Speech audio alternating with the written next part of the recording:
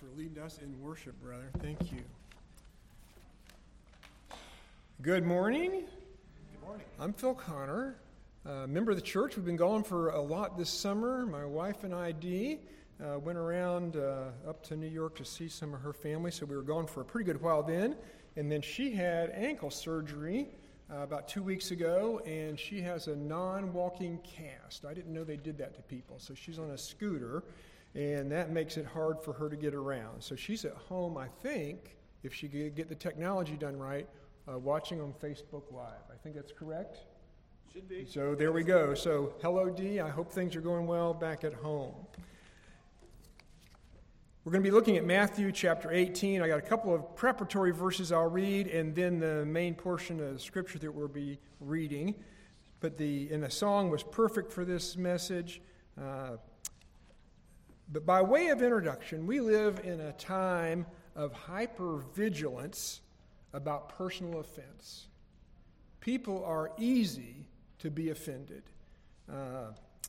They insist on an apology or some kind of compensatory act for the offended person demands. If you watch the TV much, you see TV ads. If you drive along the highway, you see billboards advertising, ensuring that the offended party will get all that's due them. Those are usually lawyer ads, and they want some of what's due the offended party to go into their pockets. But they go along, and everybody's litigious. They want to get their due. They want to sue. Kind of an odd thing, I think, is the Cleveland Indians baseball team is now the Cleveland Guardians because a group of people decided that the Cleveland Indians was offensive to Native Americans, even though in the news there's a Native American group who says, we want you to turn it back. So these people are offended for people that aren't offended. It's kind of I think a surrogate offense. I'll be offended for you, even though you're not offended. Christianity Today, a few years ago, had an article where they referenced a counseling center in San Diego. And this is the article on forgiveness. That counseling center reported that over half of their counseling clients' cases were around forgiveness issues. It didn't go into more detail. I don't think those were issues about how can I be forgiven. My guess is that most of those forgiveness issues was that I'm so angry, I'm so controlled by this offense against me, and I don't know how to get rid of it. That most of the writing around on forgiveness is about how to forgive someone else and be free of that resentment and that anger, rather than how on earth can I be forgiven for my sins. If the majority of those counseling clients at the Christian Counseling Center were Christians, that would mean that a majority of them, or around at least half of them, we'll give it that, were struggling not with how to be forgiven, but how to forgive. Not with what offensive have I done that God needs to forgive, but how do I get people, how do I grant forgiveness to others? And because of that, we come here, and my guess is today that if we polled this audience, you're not much different than Christians in San Diego. And there's probably people here that are struggling with an offense, a hurt, an anger, an injury that needs to be forgiven, and you just don't know how to do it. And so today we're going to look at Jesus talking about this. And in this passage, Peter comes and says, what should we do about forgiving? And so we're going to listen to Peter's question and Jesus' response in just a second. But let's go to the Lord now and ask his presence and his purpose in this time. Father God, thanks for the preparation that's been put into this service till today. Lord, practicing and choosing hymns and prayers and people who've come here with an expectation to encounter God. And Lord, we confess that there's nothing that we can do to bring you into this room. That's your grace. God, we thank you for this, your word, which has been inspired and protected and provided to us. And God, as we read it and contemplate it, oh God, speak to hearts. God, speak to hearts through my words. Give me the right words to say, but God, speak to hearts beyond my words in ways that only those who hear can understand. God, be with us now through your Holy Spirit, that you will be glorified, that lives will be presented to you, and God will be more like you want us to be. God, please do this now in Jesus' name. So Matthew chapter 18, I'm reading from the New American Standard Translation. It starts off with, this is just kind of my preparatory for what Peter was listening to before he asked this question. Jesus said, if your brother sins, go and show him his fault in private. If he listens to you, you've won your brother. But if he does not listen to you, take one or two more with you, and so that by the mouth of 2 or 3 other witnesses, every fact may be confirmed. Verse 17. If he refuses to listen to them, tell it to the church. And if he refuses to listen even to the church, let him be to you as a Gentile and a tax collector. And then Jesus continues with a couple of other points. But I think Peter's standing over there listening. Some of my translation said if someone sins. Other translations, King James and some others, says if he sins against you. And I think Peter's standing on the side listening to Jesus. Oh, if my brother sins against me. Now who's Peter's brother? Well, Andrew, or maybe he had other brothers, or maybe he's thinking about other brothers in the fellowship of the disciples. Who's my brother? What has he sinned against me? And Peter begins to ruminate, think, well, what am I supposed to do? What about this forgiveness stuff? And if somebody offends me, what do I do to forgive? And then Jesus, so he goes and asks Jesus, verses 21 and following, I'll read to the end of the passage. So Peter's got this in his mind.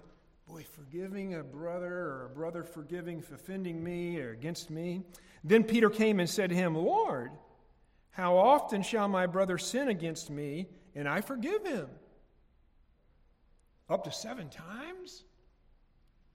Jesus said to him, I do not say to you up to 7 times, but up to 70 times 7. Let that sink in and think like what Peter was thinking. Okay? Verse 23, for this reason, Jesus said, the kingdom of heaven may be compared to a king who wished to settle accounts with his slaves. When he had begun to settle them, one who owed him 10,000 talents was brought to him. But since he did not have the means to repay, his Lord commanded him to be sold, along with his wife and his children and all that he had, and repayment to be made. So the slave fell to the ground and prostrated himself before him, saying, have patience with me, and I will repay you everything. And the Lord of that slave felt compassion and released him and forgave him the debt. But the slave went out and found one of his fellow slaves who owed him 100 denarii. And he seized him and he began to choke him, saying, pay back what you owe. So his fellow slave fell to the ground and began to plead with him, saying, see if you've heard this before, have patience with me, and I will repay you. But he was unwilling, and he went and threw him in prison until he should pay back what was owed. So when his fellow slaves saw that what had happened, they were deeply grieved, and came and reported to their Lord all that had happened. Then summoning him, his Lord said to him, you wicked slave, I forgave you all the debt because you plead with me. So should you not also have had mercy on your fellow slave in the same way that I had mercy on you?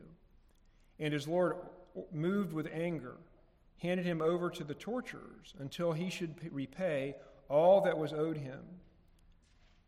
Then Jesus says, verse 35, my heavenly Father will also do the same to you if each of you does not forgive his brother from his heart. This is God's word. He'll bless us as we read and obey it. So there's the story.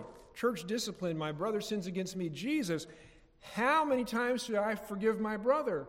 So the first point we're going to talk about this morning, and we got the new slide presentation up there, the new screen, so that's good. Hope you'll follow along with the notes. So the first question is, forgiveness, how many? How many times do we forgive? That was the question that Peter asked Jesus. How many times? Up to 7 times? And Peter knew the law. He knew that in Genesis chapter 6, the scripture says, whoever sheds man's blood, by man his blood shall be shed, for in the image of God he made him.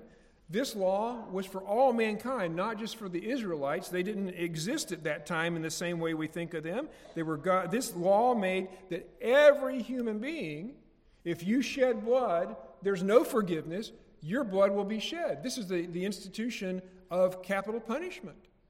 That man's made in God's image, and that is so precious, so holy, it's blasphemous to kill a human being because we're made in the image of God. And God said, if a man sheds blood, his blood will be shed by man.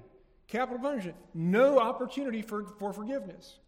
Then if you flip over to Leviticus 24, it says, if a man takes the life of any human being, he shall surely be put to death. The one who takes the life of an animal shall make it good. Life for life. If a man injures his neighbor, just as he has done, so it shall be done to him. Fracture for fracture, eye for eye, tooth for tooth. Just as he has injured a man, so shall he be injured. That's not how it says. So it shall be inflicted on him. If you injure somebody, according to the Old Testament, you get exactly the same injury done to you. Eye for eye, tooth for tooth, life for life. No forgiveness is needed or required, not even advocated. The Old Testament says justice in our social relationships. Then Jesus, so that's the covenant law for the Israelites. In exchange of a debt, one for one, animal kill gets replaced, a person injured gets an identical injury. Now notice, there's good news in the eye for eye, tooth for tooth command. It limits what can be done in retribution. It's not life for eye. It's not I can cut off your legs if you stole something from me. It's a one for one. And so even though that is harsh, life for life, eye for eye, tooth for tooth, even though that's harsh, notice it's protective. It sets a limit on retribution and what others can do back. So the law to us sounds pretty stern, but it's really a control measure. And so if you take a life, your life is taken. If you knock out a tooth, your tooth is knocked out, but no more. So in the Old Testament law, there's no requirement for interpersonal forgiveness. But then Jesus comes along, you know the passage, and your note says Matthew, no, it's been corrected. Okay, good. I made a mistake and we got that fixed. Jesus promotes forgiveness and accepting offense. Matthew chapter 5, you have heard that it was said, an eye for an eye and a tooth for a tooth. We just read that. But I say to you, do not resist an evil person. Now that's not even a brother. Remember up above in the chapter 18, Jesus said, if your brother sins. This one says, if a wicked person sins, so not even a brother, but whoever slaps you on the right cheek, turn the other to him also. If anyone wants to sue you to take your shirt, let him have your coat also. Whoever forces you to go 1 mile, go with him 2. This turn the other cheek, give your coat with your shirt, this go the second mile is the command to forgive a sin. If you strike me on my cheek, I'm not going to strike you back. I'm not going to do what the Old Testament said I'm entitled to do. But Jesus says, turn the other cheek. What does turning the other cheek do? Is it exposes me to another injury. It exposes me to another offense. You slap me on my right cheek, I turn my left, and you can slap me there. If you command me to go 1 mile, I'll go 2. There's a Roman law about that. We won't go into those details today. If you take me to court, I will surrender what you demand, and I'll even be more gracious than your demands are. So Jesus comes along and says, you need to forgive. The examples he gives are kind of one over. Strikes me on the cheek, turn the other cheek to him. Go 1 mile, no, do double that, go 2 miles. So it seems to me that Jesus here could have been interpreted to say you need to forgive once, but you only need to forgive once. That's not what he said, but that could be implied. You only got 2 cheeks. You get slapped on one, turn the other. So Jesus advocates that we forgive. The reference is to simply provide opportunity for that to occur again, to exceed it. And Peter was there. That's from the Sermon on the Mount. Peter was there and he remembers. Now, Jesus said, if somebody hits you on the cheek, slaps you, turn the other cheek to him. And I don't know what Peter's thinking about. Was Andrew a bad brother? Was there somebody else that had been very offensive to Peter? Did Peter have a lot of people upset with him? Why was this a concern for him? And so then Peter's sitting there cogitating, and he thinks, let me go ask Jesus, how many times should I forgive? And he comes up with the number 7. Now, why the number 7? I don't know. The days of the week, days of creation. 7 is considered the perfect number. Psalm 12 says that it's precious as gold refined 7 times. They marched around Jericho 7 days. So why pick 7, I'm not sure. The text doesn't tell us, just speculation. But he picks 7. And then Jesus says to Peter, no, and I'm thinking Peter, I'll back up a sec. I'm thinking Peter was thinking, I'm going to say 7, but I sure hope Jesus says, no, Peter, not 7. Don't be ridiculous. You forgive him 2 times, forgive him 3 times, at the most 4, but no, Peter, you don't have to give 7 times. And so Peter picks this outlandish number and goes up to Jesus, and then Jesus says, not 7 times, but 7 times 10, 70 times 7, 490 times.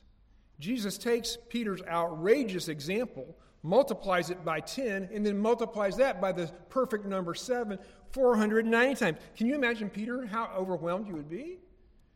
Jesus, I was only hoping to forgive him at the most 7, and you tell me I got to forgive him 490 times. Peter's head's spinning with that. How could he do that?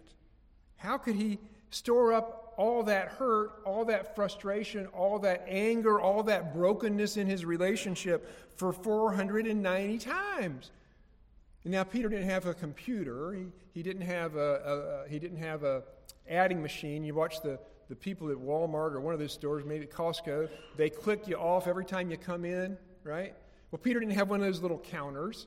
Maybe he had an abacus that he used to sell fish in the market, and okay, he can count up, I got to count up 490 times. But even there comes a limit, 490 times.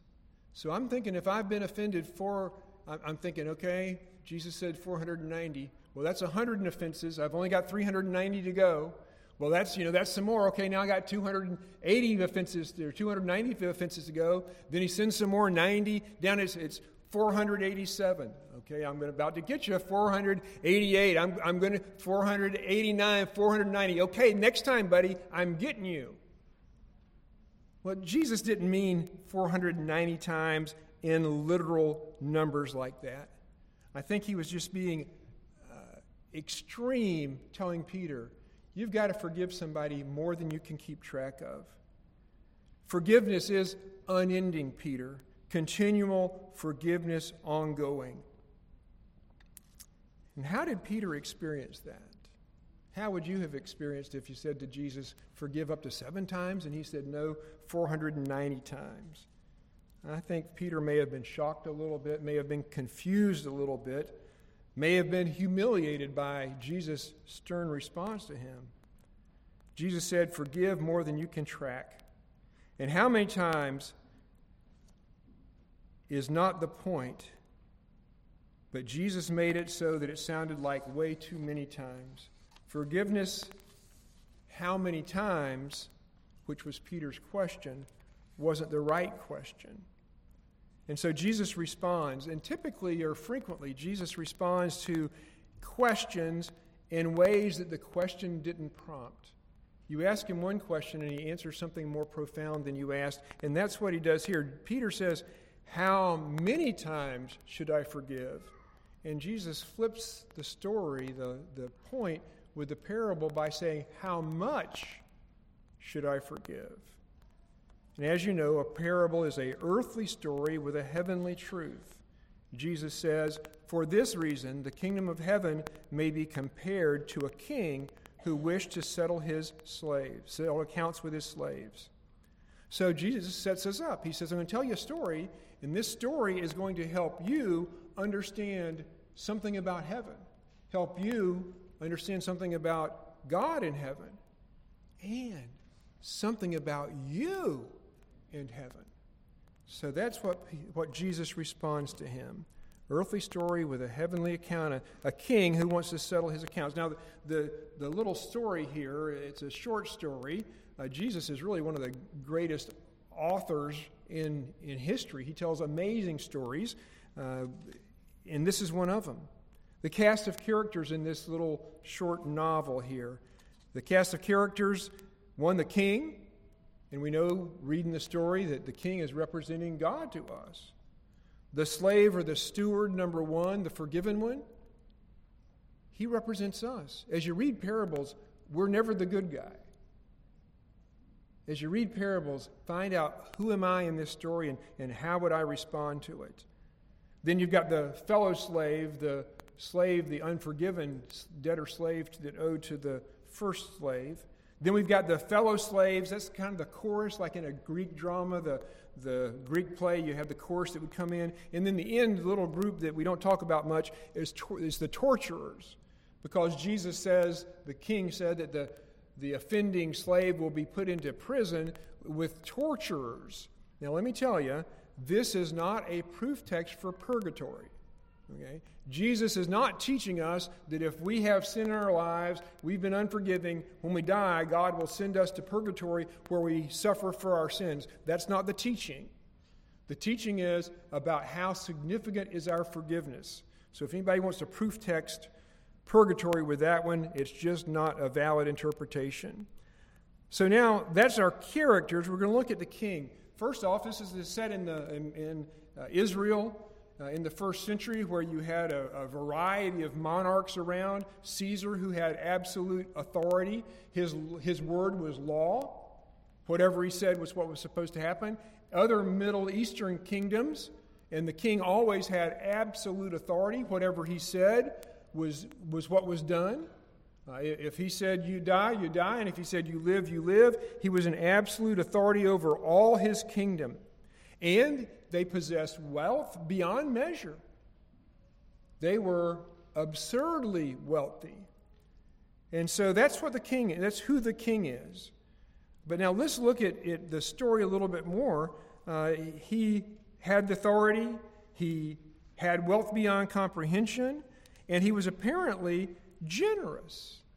I can't imagine a slave receiving or being indebted for and receiving 10,000 talents. Now, we don't use talents that much. If I looked in my wallet, I don't have any talents there. I get my bills. There's never a bill for a talent. So what is a talent? If you'll look if you got notes in your Bible, it says more than 15 years of a laborer's wage.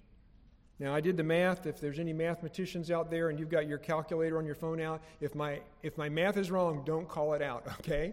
Just remember, Phil's not a mathematician. He did the best he could. So my math says, number one, a talent equaled 204 metric tons of gold or silver. Now, that's a pretty big pile of gold or silver. A laborer's wage, 15 years, one talent equaled 15 years of a laborer's wage. In today's society, I Googled how much is a laborer's wage. The average for this part of the world is about $17 an hour. And if I do my math, $17 an hour, 8 hours a day, times a year, times 15 years, comes up to being a talent is worth about $560,000.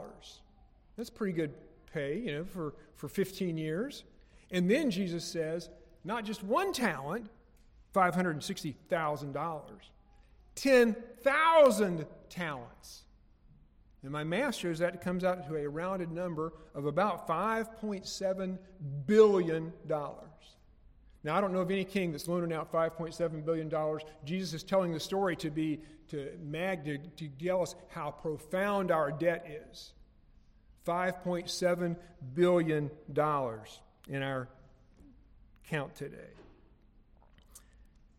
Then we discover that also he keeps accounts. The king isn't foolish with his funds. He tracks people. He knows what he gave you, and he knows what you owe, and he knows what you've paid to him, and he knows the due date. And that's probably true for every one of us with our association with God. He knows who we are, he knows what we've done, and he knows our due date. He keeps accounts. And then he demands payment. In this case, he says to the slave, I'm going to sell you, I'm going to sell your wife, I'm going to sell your kids, I'm going to sell all your possessions. And even then, his debt wouldn't be paid. All of that would not equal $5.7 billion, but it's the best the king could do. So the king says, you, your wife, your kids, all your possessions, all going to be sold, and I'll end the problem with you with that. I'm done with you. And the man falls down and pleads with the king to have mercy on him. Have mercy on me. And then we discover that the king not only keeps accounts, but he's also compassionate. Verses 26 and 27. But the slave, let me back up, that's not the right verses. 25, but since he did not have the means to repay his lord, commanded him to be sold along with his wife and children and all that he had, and repayment to be made. Verse 26, so the slave fell to the ground, prostrated himself before him, saying, have patience with me, and I will repay. But then the king, verse 27, and the lord of that slave felt compassion and released him and forgave his debt. Nothing owed. The king is wealthy. The king is just with his possessions, but he's also compassionate and gracious. And he forgives the slave of his entire debt. Not some of it, all of it. He walked in owing $5.7 billion. He pleads with the king to have compassion on him. The king does, and he walks out with a clean slate. Nothing, a piece of paper that says, paid in full. It's all done. And that'd be a great place for this parable to end, wouldn't it? Jesus gets down to this point. Peter, how many times should I forgive? Well, let me tell you, Peter. Your debt would be like you owing somebody $5.7 billion. But if you come to God in compassion and repentance and remorse, and you ask God to forgive you, He will forgive you. Great ending for the parable.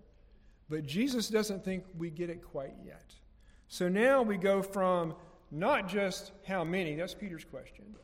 Jesus answered with how much. But now we go to the measure, the comparison. What does it really mean? What does $5.7 billion look like for us?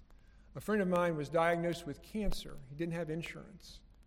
Because they went to the emergency room, eventually it was covered by the state because it wasn't an existing illness.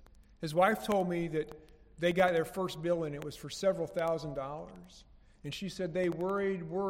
How are we going to pay this kind of money? My husband can't work.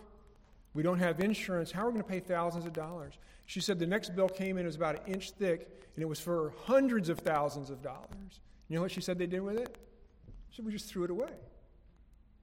They couldn't relate to hundreds of thousands. She'd worry about $1,000, but she wasn't going to worry about hundreds of thousands of dollars. Just tossed it in the garbage. Now, eventually, like I said, they were covered because of Florida law and emergency room and all that. But she couldn't get her head around hundreds of thousands of dollars, and I don't know that I can get my head around the fact that my sin debt to God is $5.7 billion. So what does it look like? The slave who was forgiven now goes out and finds his fellow slave with whom he had loaned 100 denarii. So the debtor slave, slave 1, owed the king $5.7 billion. He has an associate that owes him 100 denarii. Now, you know from other parables, Matthew 20, a denarius is equal to 1 day's wage. And so this guy owes him 100 days' wages. So that's a little, we're going to count 5 days a week working. That's going to be about 14 weeks worth of pay. If you do the math there again, I did my best I could. That comes up to being like $17 an hour, 8 hours a day, $136 times 100, $13,600. And that's what he was owed. He owed $5 billion. He was trying to collect $13,000. Now, the comparison of that, if you do the math and divide those up, you get a strange figure on your calculator.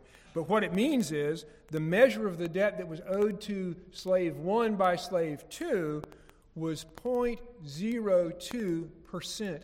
0.02% is what he was owed. So when I compare my offenses by others to my offense to God, mine's 0.02%. 0.02%. I worked with Army budgeting for a little while. Pretty scary job because you can't make many mistakes, and I had a good sergeant that took care of me for that. But in Army contracting, where they do billions of dollars, that's what they refer to as budget dust. You don't even worry about it. It's just erasures. It's insignificant. 0.02%. The offense against me compared to the offense against God, 0.02%. That rounds out to zero. Nothing. The offenses against me compared to my offenses against God are nothing.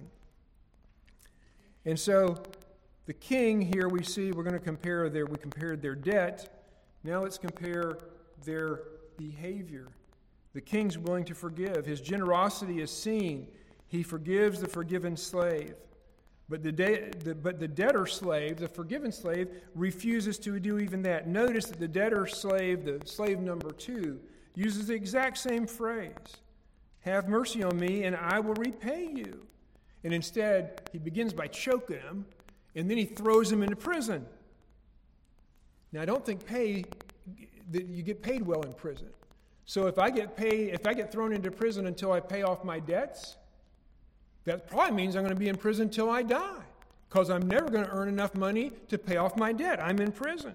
It's an eternal punishment. Then the measure and the comparison between the character of the slave and the king. The king, caring, compassionate, generous, and he calls the slave wicked. And that word wicked means worthless. In using a tool, it would be called, in a utility, it's ineffective, it won't do the job. Financially, worthless means no value. In morality, worthless means immoral. And in spirituality, it means evil. That's the word that Jesus uses in the Lord's Prayer, deliver us from evil, or deliver us from the evil one. Same word there. You evil, wicked, sinful slave. And the summary for that is that how much we are like the forgiven slave, or the question for us is, how much am I like that forgiven slave that I don't forgive? That I want my accounts paid to me on time, in full, instead of being like the king who is willing to forgive. And then Jesus says, and concludes the passage with a very difficult verse. Jesus says, my heavenly Father will also do the same to you. Do the same what? Throw you in prison with torturers. My heavenly Father will also do the same to you if each of you does not forgive his brother from his heart. My heavenly Father will do the same to you if you don't forgive your brother from the heart. Once again, this parable teaches us about God. And so here we learn something about God and his kingdom. God is a judging God. Modern theology wants to say that God is all loving. Amen. That's what the scripture says. But they want to add to that, he is all accepting. That he accepts anything. That's not true. Our popular theology promotes God as being loving without judging. But without judging, God is not just. A just God must provide judgment. They think of him as a pushover. His love is so great that there's no consequence for sin. This is not the God of the Bible. He keeps accounts. There is a day of reckoning, and your day is coming. God's nature is holy and righteous. As such, he judges the acts of men, in the thoughts and intentions of our heart. Light can have no fellowship with darkness, and evil can have no fellowship with God. God judges, and He judges rightly. And the last point here is forgiveness. Does our forgiveness correlate with our forgivingness? Is my forgiveness, how much I'm forgiven, how well does that correlate, does that associate with my forgivingness? There's no such word. If you type that word in your computer, it'll get a little red line under it. But it's the truth. My forgivingness, how much do I forgive? If you do not forgive, that means that forgiveness is possible. If anybody comes to me in a pastoral care setting and says, "Chaplain, pastor, I just can't forgive this person." Yes, you can. Jesus said you can. He said you can because there's a penalty if you don't. There's jeopardy if you don't. You can forgive. It's possible, and we're responsible to do it. And Jesus goes on and says, the forgiveness must come from the heart. Whoever does not forgive his brother from his heart, from your heart. I know y'all probably I'm projecting onto you. I don't know about you guys, but I got in a little trouble on a playground or two when I was growing up. And the teacher, if y'all were in the same kind of setting I was, shake hands and make up. And you're supposed to shake hands with the guy and say, "I'm sorry." And the other guy says, "I'm sorry, till I'll get you after school." That is not the kind of forgiveness. It's not a formality forgiveness. It's not just a phrase, "I forgive you" statement. It's not just some kind of menial, insignificant, untrue statement. "Oh, I forgive you." Jesus says your forgiveness has to come from your heart, deep with your inner being. And God knows what's in your heart. And He knows if you really meant it when you said it. God is charitable and gracious and willing to forgive, and we need to be like that also. If you do not forgive, forgiveness is possible. Forgiving has to be from the heart. And then the last part here is that the debt that we owe, remember the comparison, the measure in the story? We owe an inconceivable amount of debt, $5.7 billion. 10,000 talents of gold is what I owe. And the sin against me is like 0.02%. How can I refuse to forgive somebody who has sinned against thee, offended me that much, when I owe so much to God? So the invitation this morning is to consider, am I plagued with an offense against me that I've never really resolved?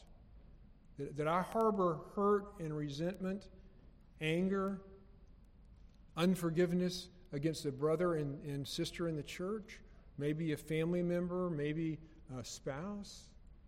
Is there something that really, when I look at it, is 0.02% compared to what I've received from God?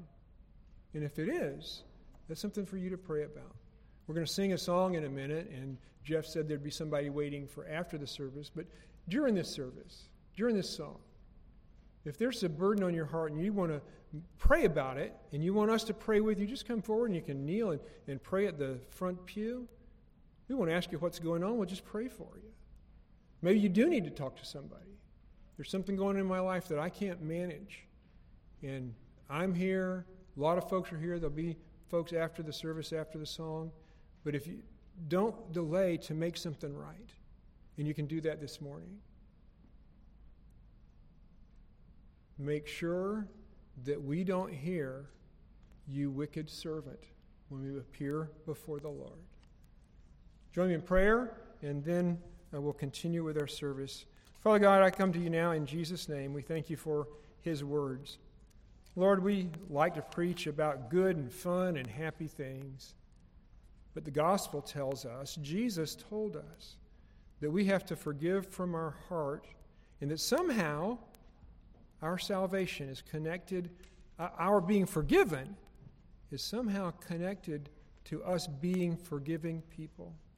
God, for folks who are here who may have a hurt that's bigger than they can manage, Lord, please lay on them right now the fact that you, the forgiving God who inhabits them, wants to lead them to freedom in forgiveness.